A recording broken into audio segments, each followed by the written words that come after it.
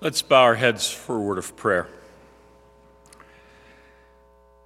Heavenly Father, we thank you for bringing us to this time and to this place to hear your word, to celebrate, to sing together, and to pray, to fellowship with one another here and even across the internet. Lord, we pray, remind us of who we are as your people and who we are as your children in the waters of baptism, brothers and sisters in Christ, called by name, by the power of your Spirit and your word, that you might change our lives for here and for eternity. Open our ears to hear, our lives to live in the power of your word. Amen. In the beginning, that's what it tells us. The first chapter, the first verse of Genesis. In the beginning, God created the heavens and the earth. If we'd read the entire chapter of Genesis, that first chapter, we would see how God formed everything in this world in 6 days, and how on the seventh day he rested from his work. And the phrase says he saw it all and it was good. That includes you and me. But we know how the story begins to unfold when we get to that third chapter of Genesis, how man falls into sin and disobedience against God. His eyes are opened, knowing the difference between good and evil, that is, knowing how God wants us to live, and now how our sinful hearts often drive us to live in very selfish, self-centered ways, the way we want to do it. We fall into that trap fairly easily, and sometimes it's hard for us to avoid it because we're so worldly focused that we forget to be focused on our Lord and Savior Jesus Christ. Throughout the entire days of the Old Testament, we can see how people continually followed God for a period of time, and then how they fell away from him for a period of time, how they were faithful and then unfaithful, how they worshiped him and then worshiped false gods. But already in Genesis, God had given a promise to Adam and Eve that he would send forth his Son into this world. And that's what we celebrated during this Christmas season, and it's what we realize in Epiphany, that indeed the Word has become flesh and has dwelt among us, full of grace and truth. It is our Lord walking in this world and moving among us that brings the power of God's created Word to a reality that changes the hearts and lives of people. Today, as we move through the season of Epiphany, we see in our gospel lesson that John is baptizing Jesus in the Jordan River. We hear those words from our gospel lesson today. That interesting character of John, who comes in the appearance of Elijah. He preached, saying, "After me comes he who is mightier than I, the strap of whose sandals I am not worthy to stoop down and untie. I have baptized you with water, but he will baptize you with the Holy Spirit." In those days, Jesus came from Nazareth of Galilee and was baptized by John in the Jordan. We look at this and we call it the beginning of the Word made flesh, starting his earthly ministry. It's the beginning of the unfolding in a very real way of the plan of redemption for the world, for you and for me. And just as we saw those words, in the beginning, God created. So now, through Jesus Christ, God begins to create in our hearts and in our lives. As Jesus is coming up out of the waters, we see that the Holy Spirit descends on him like a dove, and a voice came from heaven, "You are my beloved Son, with whom I am well pleased." So many people have this idea of God creating the world and kind of winding it up like a clock and then going off on vacation and forgetting about everything. Nothing could be farther from the truth. You see, God is still active. He's an active God holding the whole world in his hands. All of creation is really attributed to him. It's his power and his glory and his might and his strength that continues to spin the planets and help the sun to shine. And even while he's doing all of that,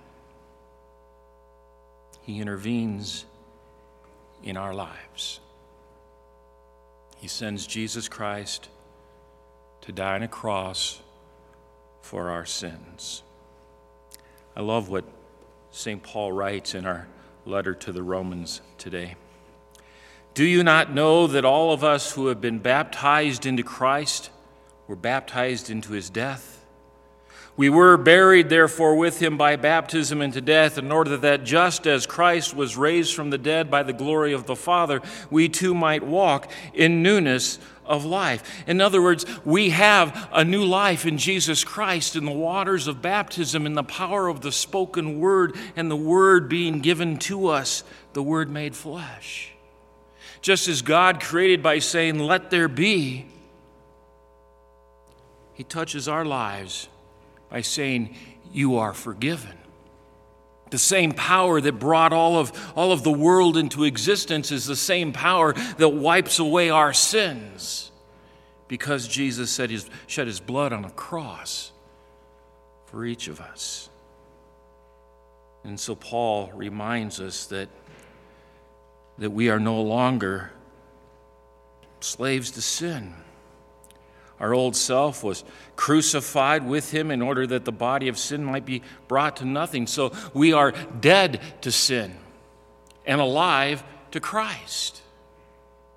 Sin has no power over us. Now, what does this mean? It doesn't mean that we're going to be a perfect people. It means that when we mess up, that we have a God who's there and in his love for us picks us up, I like to say dusts us off, reminds us that we're covered with the blood of Jesus Christ and that we can go forth in his name and continue to live for him. We're not a perfect people. We are a forgiven people. We live by grace every day. And it's that grace that empowers us to live no longer for ourselves, but for him who died for us. John's words are right. He just baptized with water as a symbol, as a reminder of people who wanted to make a change in their lives. But Jesus Christ baptizes us with the power of the Holy Spirit.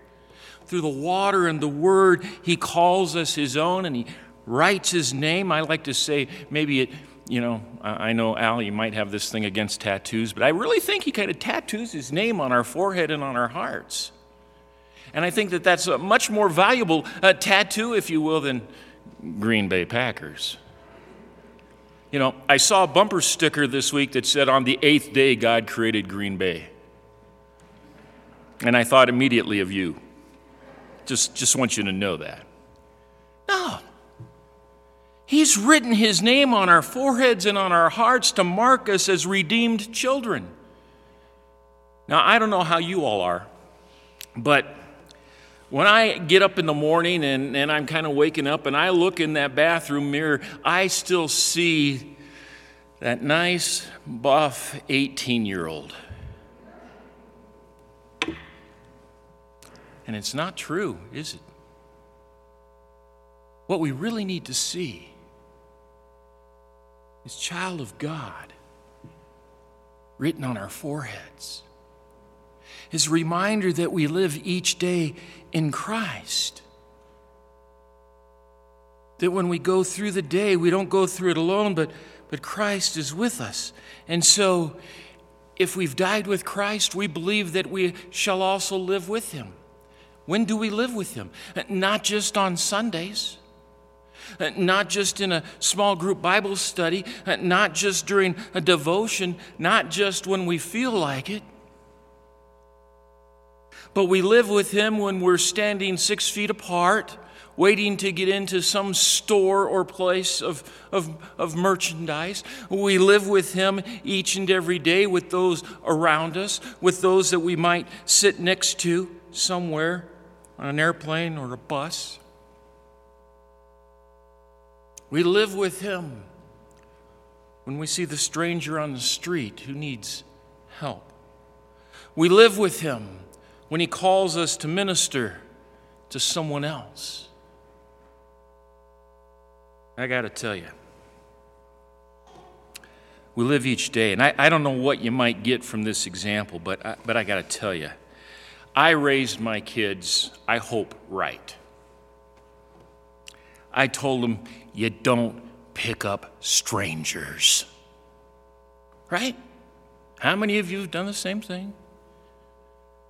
So my daughter calls me yesterday and says, Dad, you're going to be mad at me, but I went out the other night to kind of look at the sunset against the mountains of Glacier National Park, and I drove up this road, and it got all cloudy, and I couldn't see the sunset, but I'm getting around this bend in the road, and I see this guy going like this. And I know what you've always said, Dad. But I stopped, and I rolled down my window, and he said, my friend and I were driving, and we drove into a ditch up here, and we're stuck. Can you drive me down to where I can get cell signal? And she said, Dad, I could hear your words running through my mind. But I also thought God put me there to do the right thing at the right time, at the right place. And so I gave him a ride.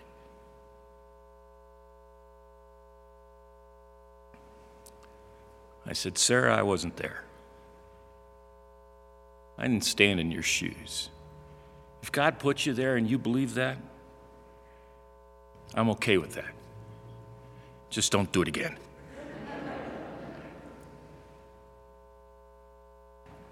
We trust God.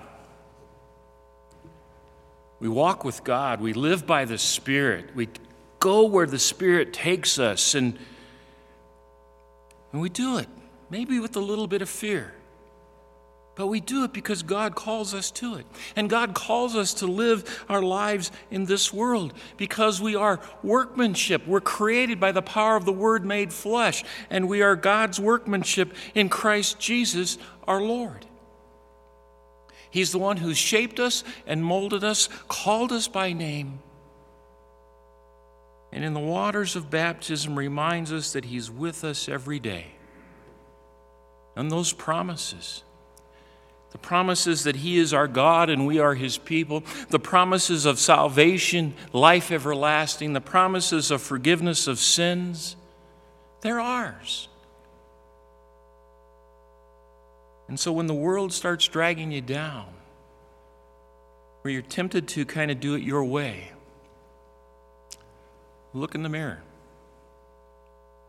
And remember, the child of God is across your forehead and your heart. And that you're called to live for Jesus. You're called by His name, created new, created by the Word. In Jesus' name, amen. And now may the peace of God, which passes all of our human understanding, keep your hearts and minds in the true faith of God in Christ Jesus unto life everlasting. Amen. At this time, I invite you to stand as you are able as we join together in confessing our common Christian faith in the ancient words of the Apostles' Creed.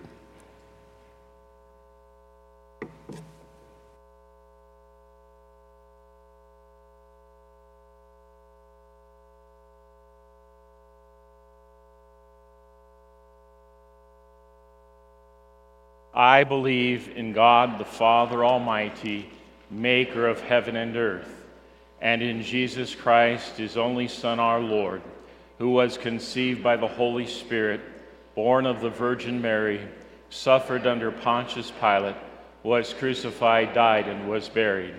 He descended into hell. The third day He rose again from the dead. He ascended into heaven and sits at the right hand of God the Father Almighty. From thence he will come to judge the living and the dead. I believe in the Holy Spirit, the holy Christian church, the communion of saints, the forgiveness of sins, the resurrection of the body, and the life everlasting. Amen. Let us pray for the whole people of God in Christ Jesus and for all people according to their needs. Dear Heavenly Father, in the Jordan River you revealed Jesus to be your beloved Son. Lord, by mighty work and wonder, Lord, strengthen all those who have been baptized, especially those who have been baptized recently. Strengthen them with your heavenly protection. Lead them to find their true identity in you as your beloved sons and daughters. Lord, by mighty work and wonder, Lord, comfort all those who are suffering in grief. Console them with the sure and certain hope that just as we have been united with Christ in a death like his, we shall certainly be united with him in a resurrection like his. Lord, by mighty work and wonder. Lord, give courage to all those who live in conflict with their family members, especially regarding differences of faith. Lord, by your mighty work and wonder. Lord, bless all pastors, church planners, missionaries, and servants in your church who proclaim your word and administer your sacraments. Embolden them to seek and to save the lost and bring those who have strayed back into your family. Lord, by mighty work and wonder. Lord, place your healing hand upon all who are sick, injured, and recovering, especially, Lord, those who have contracted COVID and are suffering and recovering from that virus. Have mercy upon them and lead them on the path to health according to your will. Lord, by mighty work and wonder. Lord, we ask you to continue to be with our church and school, with all of our staff. Lord, lift us up as we move through the second semester of the year. And we pray, O Lord, again, comfort and strengthen all who serve you in your name each and every day. Lord, we ask again, all of these things in the name of Jesus, your beloved Son. Jesus, Lord, by mighty work and wonder, reveal your grace to us. Amen. Please be seated.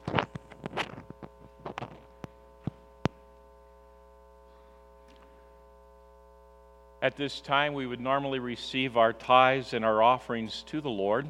Again, during this COVID time, there is an offering plate resting in the narthex, so you can use that if you are in worship in person with us. If you are online, again, the four ways that you can give to us are to mail your offering in to the church office. You can also go to your financial institution's bill pay program. You can also go to our church web giving page, website, and you can finally use the Give Plus app. For those of you who are worshiping around the country or even around the world, please remember to support your local missions and ministries. Again, a reminder that we are back to our normal worship service, so both at 8:15 and 11 o'clock. Of course, our 8:15 is webcast. And we're also back to our normal communion service, so there is communion today at 11 o'clock with a walk-through communion following. I'm not sure what's going on, if it's me or if it's something else, but even if I'm going to crackle a little bit, let's pray. Heavenly Father, we give thee but thine own, whatever the gift may be. All that we have is thine alone, a trust, O Lord, from thee. Amen.